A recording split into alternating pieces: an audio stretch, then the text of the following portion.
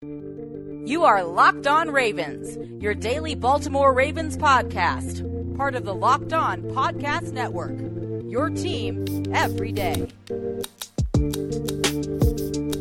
Welcome back to another episode of Locked On Ravens. I am your host, Kevin Oestreicher of Ravens Wire, and we are back on yet another Taco Tuesday with a 6-game winning streak. The Ravens beating the Houston Texans 41-7 at M&T Bank Stadium, and we have Spencer Schultz of Baltimore Beat down here once again to help us break it all down. Spencer, how you doing today?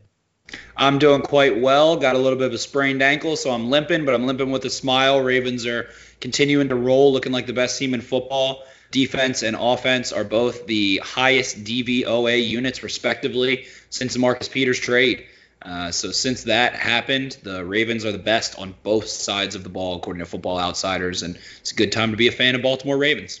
Such an exciting time. I mean, I can't remember the last time there's been so much excitement surrounding a Ravens team. I mean, the Super Bowl hype, I don't want to jinx anything, but it's been slowly creeping up over the past few weeks, and now over the past 4 weeks, Lamar Jackson and the Ravens have beaten Tom Brady, Russell Wilson, and Deshaun Watson. But Spencer, I first want to talk to you about how the Ravens are doing this, because they've been playing well on both sides of the ball, all facets of the game, but it seems like they're aggressive and attacking on both sides of the ball. Is that really the main proponent of how they're doing so well? Yes, it feels like they're driving forward, they're pushing. They're not playing reactively, and that's how reactively is how I would kind of summarize the Texans played defensively against Lamar Jackson. That is a recipe for disaster. You can't let the Ravens make the first move, especially on offense. And on the defensive side of the football, it feels like the Ravens have a plan and they are going to attack you. They're going to blitz you. They're going to try to force you to do something, as opposed to kind of letting you make the first move, having the first step. And at any level of football, whether it's Pee Wee, JV, FCS, FBS, NFL, whatever, if you are the aggressor from the opening whistle, you're going to be in a better place. If you're the one seeking contact, you're the one who wants to be physically imposing and dominant, and you want to take your script, your game plan, and impose it upon your opponent, you're going to be in a better place 10 times out of 10, even if you don't win the game necessarily. But you will play better when you are the team seeking to move forward, playing to win as opposed to playing not to lose. And it felt like the Texans defense particularly was playing not to lose, and that Deshaun Watson was holding the ball too long at times, scared of throwing interceptions, playing not to lose. So the Ravens are playing to win, and that's exactly what they're doing. And it seems like both coordinators are taking advantage of that, making their units come out with fire, come out with energy, and you're exactly right. That's part of the reason the Ravens are winning so many games. Greg Roman and Don Martindale doing such a phenomenal job with both of their units. And now, Spencer, I want to ask you about those coordinators. We talked about it a bit last week on an episode of Locked On Ravens here. If Greg Roman and Don Martindale might get considered for head coaching jobs, I mean, after that 41-7 trouncing of the Texans, where the Ravens defense holds the Texans to 110 passing yards to Deshaun Watson and A.J. McCarron, and the Ravens offense puts up 41 points on a solid and underrated Texans defense. Do you see either of these guys potentially being flight risks for Baltimore? Absolutely. I think that if I could place a bet on Wink Martindale to get an interview request, at least, I would absolutely take that bet. I don't see a way where a defensive coordinator can come from such a storied franchise like the Baltimore Ravens, especially defensively, where we've seen Rex Ryan, Mike Singletary, Jack Del Rio, Marvin Lewis, Chuck Pagano, all these different gentlemen on the defensive side of the football ending up with head coaching jobs. Some of them have done pretty darn well. It makes sense. If you want to go look at around the NFL and say my team needs a coach, Martindale's got to be one of the top guys. He's been around Harbaugh. Martindale seems like a no-nonsense guy. He's a player's coach. He has a good attitude. He seems to be very fun-loving, but he's also very well-respected. And his presence with the media as someone who could maybe be basically being the head coach is like being a CEO. With a lot of guys, except for maybe, the Sean Paytons and Bill Belichick's who actually call plays. You got to be the face. You got to be the president, the CEO, and it feels like Martindale's capable of doing that. He's held in a very high regard by both players, fellow coaches, the Baltimore general fandom, and all around. So I don't think anyone's had a bad word to say about him. And when you're coaching football at the apex of the sport and doing it better than anyone else, as Martindale has been doing with a healthy Ravens defense, it would be foolish for teams not to want to interview him. And a slight follow-up question to that, if Martindale were to leave, Spencer, on the Ravens coaching staff, who would you see as the best potential option to promote to defensive coordinator from within? Chris Hewitt, the Ravens secondary coach, if they were going to promote from within. From being out at training camp, it felt like he was very vocal to the entire defense that he is a strong, powerful entity and has a lot of respect. He's, not the youngest. He's relatively pretty young, but he's not like green. He's got some experience. He's been around. He's been involved with the Ravens for a couple of years. So if I had to pick one from the defensive side of the ball, it'd be there. The other option would be Joe Cullen. I feel like he's better as a positional coach. I think that's kind of his MO a little bit more. So I would go with Hewitt. Yeah, Cullen interviewed for the UMass job last year in season, didn't end up getting it.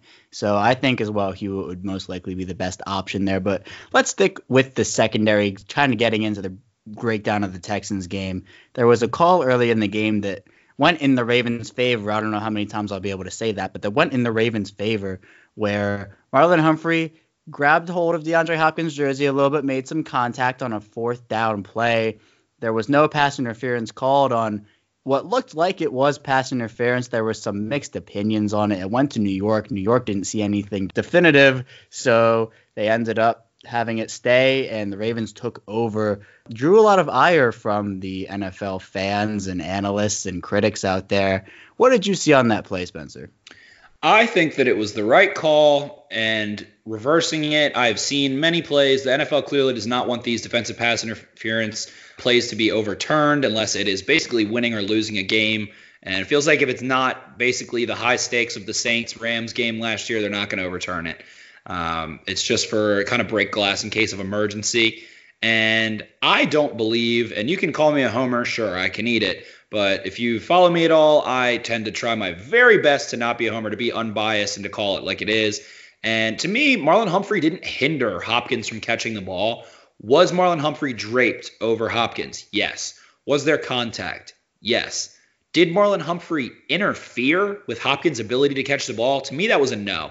I didn't see him holding an arm or grabbing a hand or, moving Hopkins' actual body out of the way that he was already headed in. I don't think the coverage could have been any tighter, and I could absolutely see a penalty being called, but I think that it was not nearly as egregious as SportsCenter tweeted it out and was putting on Instagram, and Hopkins is saying, oh, we need, Riveron gone. We need someone with some accountability in Europe, blah, blah, blah. Say what you want. That wasn't why the Texans lost either. I mean, they got shellacked 41-7. So that was not why the Texans lost the football game. Seemed like a game of penalties. There seemed to be a lot of flags on the play. The Texans only had 5 penalties accepted on them for 60 yards. There were a few more that John Harbaugh declined for strategical reasons. The Ravens 8 for 65.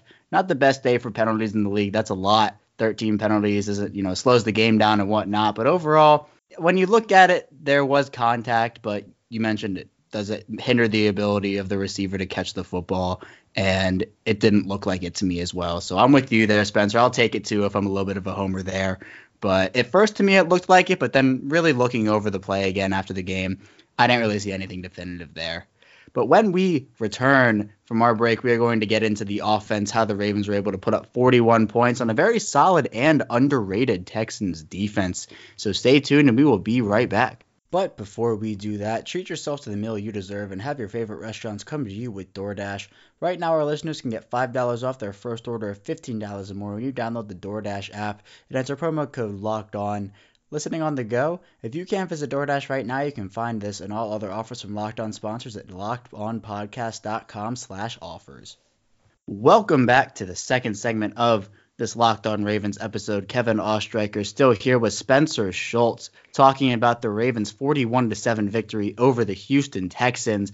We're going to get right into this offense here, starting with Lamar Jackson. Jackson, again, had an absolutely tremendous game, going 17 of 24 for 222 yards, 4 touchdowns, and no interceptions through the air, and had 9 carries for 86 yards and no touchdowns on the ground. But Really, Spencer, something that isn't in the box score is how Lamar Jackson has improved on his footwork, both in the offseason and throughout the season as well. He's been progressing through each game. And now we've seen a bit of this sidearm throw that we saw a lot last year starting to come back. But the difference this year is it actually looks like a viable throw for him. Last year it was kind of a wobbly throw. The angle was down. It was getting tipped by defenders. It was going into the ground. But this year he's able to get that ball to his receivers. What has changed with his footwork and with that sidearm throw?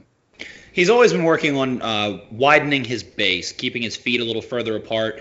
And just think about, if you want to do heavy lifting, if you want to generate a lot of force with your body in any way of physics, you want to have a wide base. You want to have an athletic stance, and that was a problem for Jackson, especially early on at Louisville. So that's been one constant. Keeping his toes pointed in the right direction. It feels like if you watch Jackson take a 3 or a 5-step drop, at the top of the drop, he has what's called a heel pop, which is just where you take one kind of plant step on your back foot, on your heel to drive. And it feels like he's really accentuated that back heel pop, that back heel step.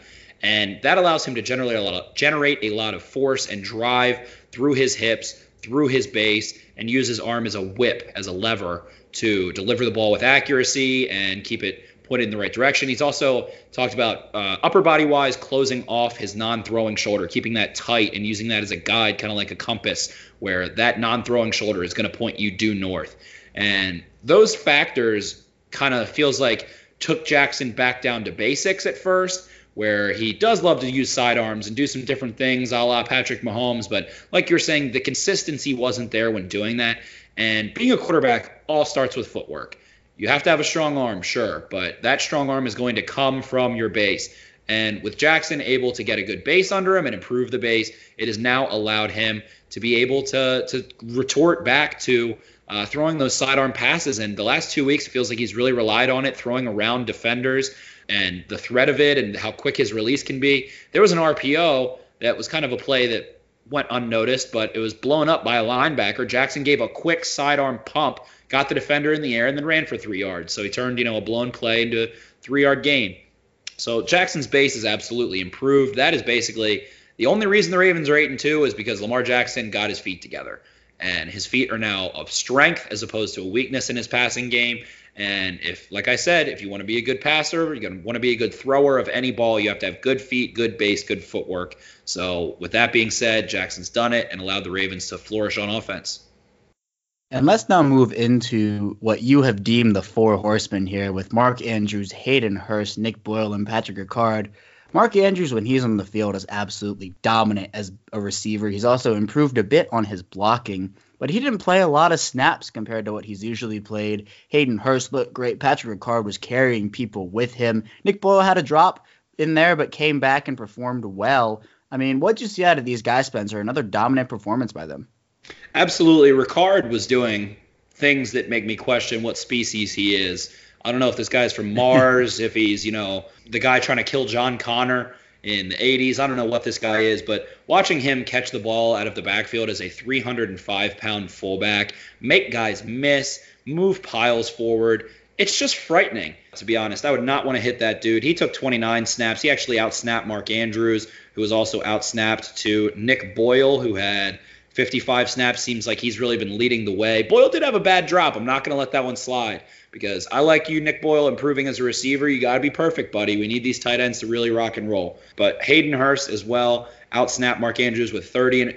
And feels like Hayden Hurst's chemistry with Lamar Jackson has grown exponentially. Hayden Hurst had a couple of big catches that moved the chains and balls where Jackson really trusted Hurst to shield the ball away from the defender into super tight windows. Another one got called back that was a first down. I believe the Ravens ended up converting anyway the next play, but feels like Hurst's chemistry is kind of getting up to where Andrews and Jackson have been operating in a way. Although Andrews is a downfield threat, he can really rumble. He had that huge play. The first one got called back for a Gus Edwards offensive pass interference, which was absolutely offensive pass interference. I will just say a side note, this was a beautifully officiated game in my opinion. I thought that all the calls made were logical, sensical. They took time. They didn't take too much time. You didn't feel like you were sitting there for 10 minutes waiting. Anyway, great job by the officials. But Andrews then ended up catching the next ball on a similar pattern and rumbling about 40 yards after the catch, made a couple of guys miss, and he's electric downfield. He's got to be one of the 3 best receiving tight ends in the NFL right now. I put him with Kittle and Kelsey and say that's my top 3. Guys are absolutely killing it. Boyle on the perimeter is a blocker, and Hurst with his sure hands, and then Ricard, obviously the physical presence that he brings, and being an option to, I mean, who's going to account for the 300-pound fullback when you haven't seen him catch a ton of passes? He's just dipping out into the flat, getting 8 yards, getting 10 yards. It's an easy first down. It's what we like to call the low-hanging fruit. You want to take the low-hanging fruit, the easiest option to get the job done. So that's exactly what they were able to do. And I will go so far as to say that it is now evident that Hollywood Brown is great, but it feels like Hollywood Brown is a luxury. He is not the motor that drives this car of a passing offense. It is the tight ends. They are the consistent ones over the middle of the field. They're the ones moving the chains. They make big plays. When Jackson absolutely has to have a conversion on 3rd or 4th down, feels like he's going to the tight ends, and they're making him look like a smart man for doing so. So I don't know if anyone's throwing the ball over the middle of the field better than Lamar Jackson is right now. And who's he targeting? The 4 horsemen, and they're killing it. The apocalypse is here, and they're the ones driving the chariot. The apocalypse is here, and someone who also hasn't been getting a ton of targets, but who's looked pretty impressive to me, and I know to you as well, Spencer, Seth Roberts. He's the guy who's a little bit of an unsung hero for the Ravens. He does a little bit of everything, a good blocker. He's run some routes. He's been open on a few plays where he hasn't seen the ball, but he got his first touchdown in a Ravens uniform against the Texans. His only reception was that touchdown, 1 reception for 15 yards, that 15-yard touchdown on a play. He was not open. He made a great adjustment to the ball, got up over Garyon Conley, and made a pretty sensational catch. I'm glad that Seth Roberts got his first touchdown. Spencer, what about you? Absolutely. I feel for the guy. He's been getting wide open on posts. And I feel like in games, as I was just talking about the trust that Jackson has for Andrews and Hurst and Boyle, it feels like he hasn't trusted anyone other than Hollywood out of the wide receiving core to make those plays, those tough catches. And Jackson, who loves to say trust, had it exactly for Roberts. And Roberts couldn't be any less selfish of a guy. He is ready to block. He does not care how many targets he gets. He's hard-nosed, physical, and he's a natural receiver. I really liked the signing when it happened. I thought he would honestly be featured a little bit more in this offense than he has been, and I don't think that's by any fault of his own. I think this offense is just so diverse, dynamic. There's so many weapons that are making plays that it's number one, it's easy as a player when other guys are making plays. As long as they're doing it, then you're happy. As long as you're winning, you're happy. But, if you're not getting any targets and the team's losing, you might start asking the question out loud, why am I not getting the ball? I feel like I can help us win. That's not the case with the Ravens. They're completely unselfish. And I think with Lamar Jackson at quarterback, you have to be an unselfish style of player because he is going to be the playmaker of the offense. The spotlight will always be on Jackson. It will never be on the receiver. It will never be on the running back any more than him. So he is the one who knocks in this situation. So I was very happy to see Jackson trust Roberts, a guy who I saw make a ton of contested catches at training camp and feels like he's deserving of those opportunities to bring balls down. Then he just is like a Chris Moore plus. He runs the same routes Chris Moore runs. He's a good blocker. He's a little bit better than Chris Moore.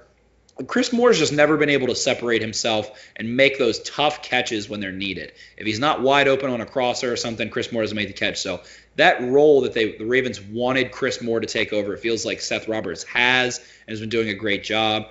He had 46 snaps, which was the most of any wide receiver. It was the second most of any non-offensive lineman other than Lamar Jackson. Roberts is doing a great job. I'm happy to see him start to flourish and hopefully more good things to come. Definitely. And another unsung hero that I want to talk about here is Gus Edwards. Mark Ingram had 13 carries for 48 yards. Well, Gus Edwards on 5 less carries had 112 yards and a touchdown, including that 63-yard touchdown that really capped off that victory. Edwards is a guy who doesn't lose yards on many carries. He's a guy who runs hard, has that north-south running style, but he's actually added in a few cuts to his game that I've noticed and enjoyed watching because he'll hit you. He'll outmaneuver you in any way possible, but at the end of the day, he's going to pick up yards regardless of the situation. It's very rare that Gus Edwards is stopped for a no gain or a loss of 1 yard. What have you seen out of Gus Edwards this season, and specifically in this game against Houston? What I've seen out of Gus Edwards is that he is an offensive coordinator, a running backs coach. If you coach football, you want a running back like Gus Edwards. It's the same category with Mark Ingram a little bit, but Edwards sticks to the script. where the designed hole is going to be the first thing that he presses unless there is something blatantly obvious. I feel like his vision is outstanding. He gets north and south, but he varies his speed. He gets moving straight ahead, north-south, the favorite phrase to quantify that, but he doesn't sprint out of the gate. He waits for it. He has a little bit of patience in still getting north and south, and then once he gets that open field, I mean, I didn't think the touchdown that he scored on that 63-yard run, I thought he was getting caught and maybe breaking a tackle, maybe dragging someone into the end zone or getting dragged down at the 5-yard line. He started lifting his knees up. I did not know he was capable of moving in the open field like that, and to be honest, I mean, his physique, he looks like a perfectly in-shape pit bull. He is nothing but muscle. That dude is a monster. He runs low. He has good footwork, keeps a wide base. You were mentioning the cuts and what he's been doing so well. The Ravens use some misdirection offense, and they'll do it out of a power run that has kind of a misdirection option to it for a cutback lane, which is a little bit unique. Seeing Edwards kind of run to where the power looks like it's going to go to set up linebackers, and he gets linebackers caught in the wash to then shoot the misdirection and make the cutback. And the linebackers just can't get through the mess. They can't sort through the filing cabinet of that Ravens offensive line. And the offensive line has been doing such a good job as well, of course, but Edwards sets linebackers up. He sets his runs up really well. He runs right to go left. And he has had a nice little jump cut that he definitely worked on in the offseason, has been able to utilize that behind the line of scrimmage to kind of shuffle himself and hit holes and kind of fly out of nowhere. So Edwards, I think, is, if let's say Mark Ingram does not sign in Baltimore for whatever reason and the Ravens don't end up bringing anybody else in, I would not have been surprised in an alternate universe if Gus Edwards is the NFL's leading rusher. I think he has all of the tools to be one of the very best running backs in the game. I think that he is right now one of the very best. And the Ravens are able to split carries between Ingram, who is better in pass pro, and of course is a great runner himself and a little bit more of a trustworthy receiver and has a good veteran presence. So as Ingram has that 3-year deal, I would love to see the Ravens hold on to Gus Edwards, who has not had the stats to make himself very expensive. And hopefully the Ravens are able to re-sign him this offseason and have him be the successor to Mark Ingram. Then by the time Edwards is, 26, 27, he can take the full load and do what Ingram's doing right now and take all the glory and all the touchdowns. He should be ready to roll. By that time, if his trajectory keeps up the same way and him fulfilling his potential and becoming a better player, I could see Gus Edwards being, Pro Bowl, All-Pro, capable running back very, very early in his career at the age of 26, 27, especially for a kid coming undrafted out of Rutgers, relatively unknown. I mean, I was kind of surprised last year when the Ravens didn't promote Mark Thompson over Gus Edwards at first, and now I look like a fool for saying that because the dude's a stud. Absolute stud. I mean, I was very surprised that, Lance Turner didn't get a second chance in the Ravens offense after, he looked pretty good too. I mean, he went on IR, and then it was Gus Edwards' turn, and then he looked great. Who knows, maybe if Gus Edwards was on injured reserve, then Mark Thompson would have come up, and he would have been the guy. I mean, the Ravens, in their running back room, has been very good over the last few years. They turned Alex Collins into a star for a year, and they've been doing some good things. But we are going to go to break, and when we come back for our final segment, we're going to be talking about the defense and how it was able to stifle Deshaun Watson in that Texans offense to just 7 points. So stay tuned, and we will be right back. Welcome back to the final segment of this Taco Tuesday Locked On Ravens episode. Kevin Oestreicher still here with Spencer Schultz of Baltimore Beatdown. And Spencer, this defensive performance was not something that I foresaw. I don't know if it's something that you foresaw, but 7 points, and the Ravens had 1 sack for each of those points. They had 7 sacks on the Texans offense, 6 on Deshaun Watson, and 1 on backup A.J. McCarron once the game was out of hand. 5 of those came in the first half in that outside pressure, which I didn't expect to be too dominant because of Laramie Tunsil, because of Titus Howard. I mean, Matthew Judon put on the show. Jalen Ferguson looked great, notching his first career sack, and Tyus Bowser was all over the field. What did you see out of the pressure that the Ravens were getting that they really didn't have earlier in the season? The Ravens attacked Deshaun Watson aggressively, but with a certain level of patience, knowing that he was going to want to run. And they kind of let him run into some sacks a little bit without over pursuing, without letting themselves drop too deep and letting Watson step right up. So they had a contained aggressiveness, a controlled chaos to them. A lot of it was on coverage, and that's what's been the growing factor that, teams are going to have to hold the ball, and the Ravens pass rushers will get 5 times the chance to get home if you give them 4 seconds instead of 2.5. So Judon and Ferguson and Bowser and Owasso had tons of opportunities to get home. Owasso actually only played 9 snaps on this game, and it feels like he made a pretty big impact in those 9 snaps. But the Ravens seem to really elect to go with more DBs than linebackers. LJ Fort had 29 snaps. Josh Bynes had 24 snaps, as opposed to the DBs of Marcus Peters and Marlon Humphrey, who both had 61. Earl Thomas played 57. Chuck Clark played 61. Brandon Carr with 52. Jimmy Smith playing 41. And at times, you've got 3 first-round corners out there, and Marcus Peters, Marlon Humphrey, and Jimmy Smith, as well as Earl Thomas makes a 4th first-round DB. Then with Chuck Clark being that calming, smart presence in the box, and Brandon Carr bringing that same football IQ and intangible to the back end, they're suffocating. There were no blown assignments, no blown coverages. They were always in position to make a play on the ball, and it felt like the Texans could not get anything going deep. Hopkins was relatively shut down. Kenny Stills was able to make a couple nice, little plays here and there to move the chains, but nothing deep, no big plays, shut them down. Texans, one of the most dynamic offenses in the NFL, one of the most dynamic passing offenses, and the Ravens obliterated them. They made it look like a unfair, high school football game. On that side of the football, the physicality, aggressiveness, and speed were evident. Seeing Jihad Ward and Ellis and Pico come in and able to run plays down at their size is fun to watch. It's fun to watch those guys, how mobile they are, and with Bowser and the great speed he possesses to the edge, as well as Judon, and then Ferguson is 275 pounds, and he was moving as well. He has great tackling range. He can go make plays a couple of yards downfield, so it feels like there's a lot of speed up front all of a sudden, and it feels like that's been a big change going into the year with just Michael Pierce, Brandon Williams, and Dalen Mack as the projected inside guys, with, of course, Wormley playing the 3-tech. And all of a sudden, these other guys are bringing a different element of athleticism, and it feels like that's making a huge difference.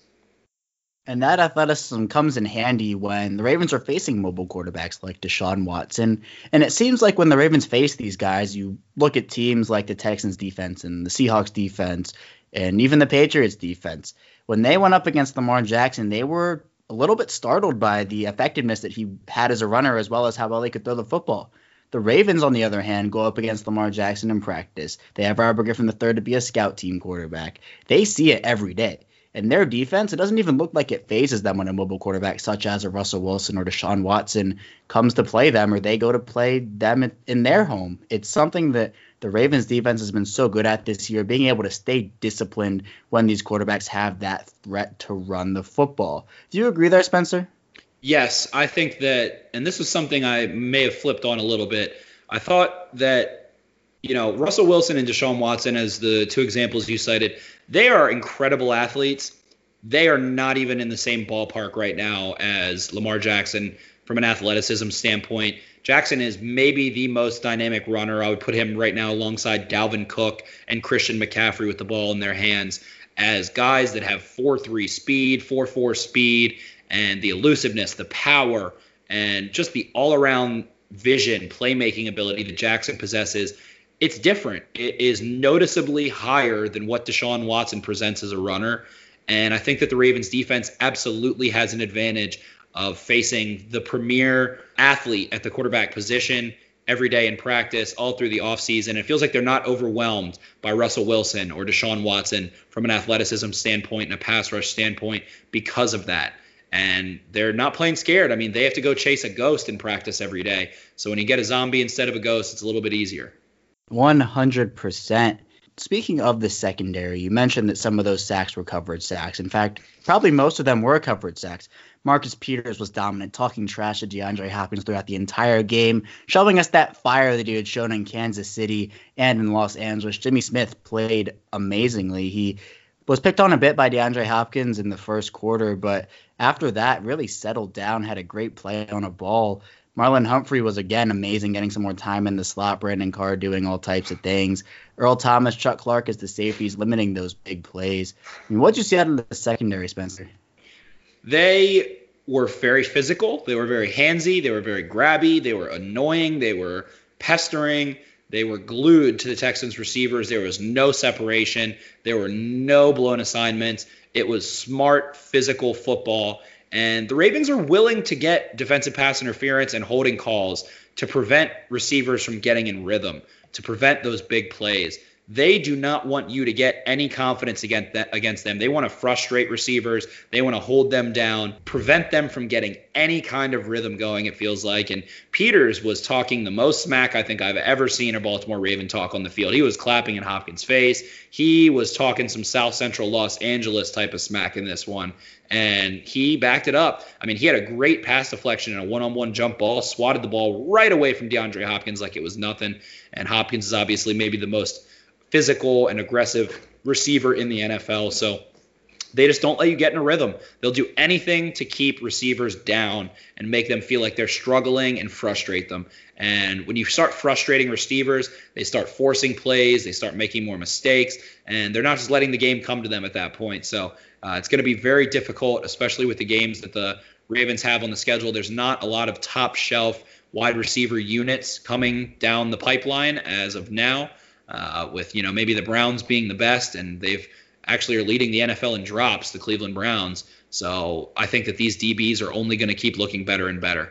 Yeah, I agree with you. And the secondary will have a test when they go and face Jared Goff and the Los Angeles Rams on Monday night. Goff hasn't looked as sharp as he has in years past, but you can never discount the number one overall pick. And Spencer, before you go, I want to talk to you about this game on Monday night. Another primetime game for Lamar Jackson to show his skills, for the defense to step up in a big way like they did when they played the New England Patriots. How do you see this game going? The beginning of the year, if you would have told me to look at the 16-game schedule and circle a loss, I probably would have picked this game. I don't feel that way anymore, as obviously the Rams' offensive line has been terrible. But if you watched the Rams in primetime on Sunday night, you'll see that they put two rookies in, Bobby Evans and David Edwards, on the right side of their offensive line. Those are two massive human beings, one coming from Oklahoma, one coming from Wisconsin, two of the preeminent offensive lineman programs in the country. And they were running some power football, so they might have a little something going. I don't think the Rams' offense presents much of a threat, especially considering the offenses that the Ravens have held in check over the last month or so. But defensively, the Rams can make plays. They're very stout. If I had to pick someone to go up against Lamar Jackson, I said the same kind of thing about Clowney and Bobby Wagner, and they kind of proved me wrong. But Aaron Donald is a game wrecker. He is certainly going to play with that aggressiveness that we've talked about so much in this episode. He is going to be the one who knocks. He will be coming downhill. He will not be flat-footed in the backfield on a read option if he is unblocked. He will be hitting Lamar Jackson. I can assure you of that. With that being said, I think that the Ravens are the better team, but traveling to the West Coast is difficult, although the Ravens play very well in prime time. So I like the Ravens in this one. I don't like them traveling to the West Coast, and I think traveling to L.A. and having a lot of time to, go out and mess around, as we saw Aaron Rodgers call teammates out about that, can certainly play a factor. But the Rams are not looking like a high-powered unit that can hang with the number one scoring offense and the highest DVOA defense. Plus, this is the Marcus Peters revenge game. They wanted Jalen Ramsey, they got him, and now PFF has Marcus Peters as the number one corner in football since the trade. So I would love to see Marcus Peters go get that revenge interception on his former team, and I think I'm going to take the Ravens to win this one. Although I don't feel as strong about it as I have about the last couple of games, a loss would not surprise me, but I think that the Ravens can outclass the Rams, who have seemed to struggle. Yeah, you mentioned Aaron Donald. He's a guy who does scare me a bit, especially, with Bradley Bozeman and Matt Square playing the way they have. They've played great considering what the circumstances were at the beginning of the season. But Aaron Donald is a different animal, one that relates to no one in the NFL. He just has a skill set that no one else has. One of the best, if not the best, defensive player in the entire league. But I also like the Ravens in this game. I think the defense will shut down that Rams offense. The Ravens defense with Brandon Williams in there, you mentioned, is very stout. And even though the Rams run some power football, they did it against Chicago on Sunday night. I think the Ravens defense will step up. Marcus Peters, like you just said, I hope he'll get that revenge interception. But Lamar Jackson, with that Rams defense, might present a bit of a challenge in traveling to the West Coast as well. All great points, Spencer. But I am, too, going to pick the Ravens here in a game where I think they move to 9-2 and extend that winning streak. But that is all that I have for you today, Spencer. Thank you once again for coming on the show. And hopefully next week, I've been saying it every week, you come back and that winning streak has extended. Yes, sir. And hopefully we're talking 7 straight with the 49ers coming to town in 2 weeks. It was a pleasure. Thank you so much, Kevin. Of course, tomorrow we are going to be doing Crossover Wednesday with Locked On Rams. So stay tuned for that, and I will see you tomorrow.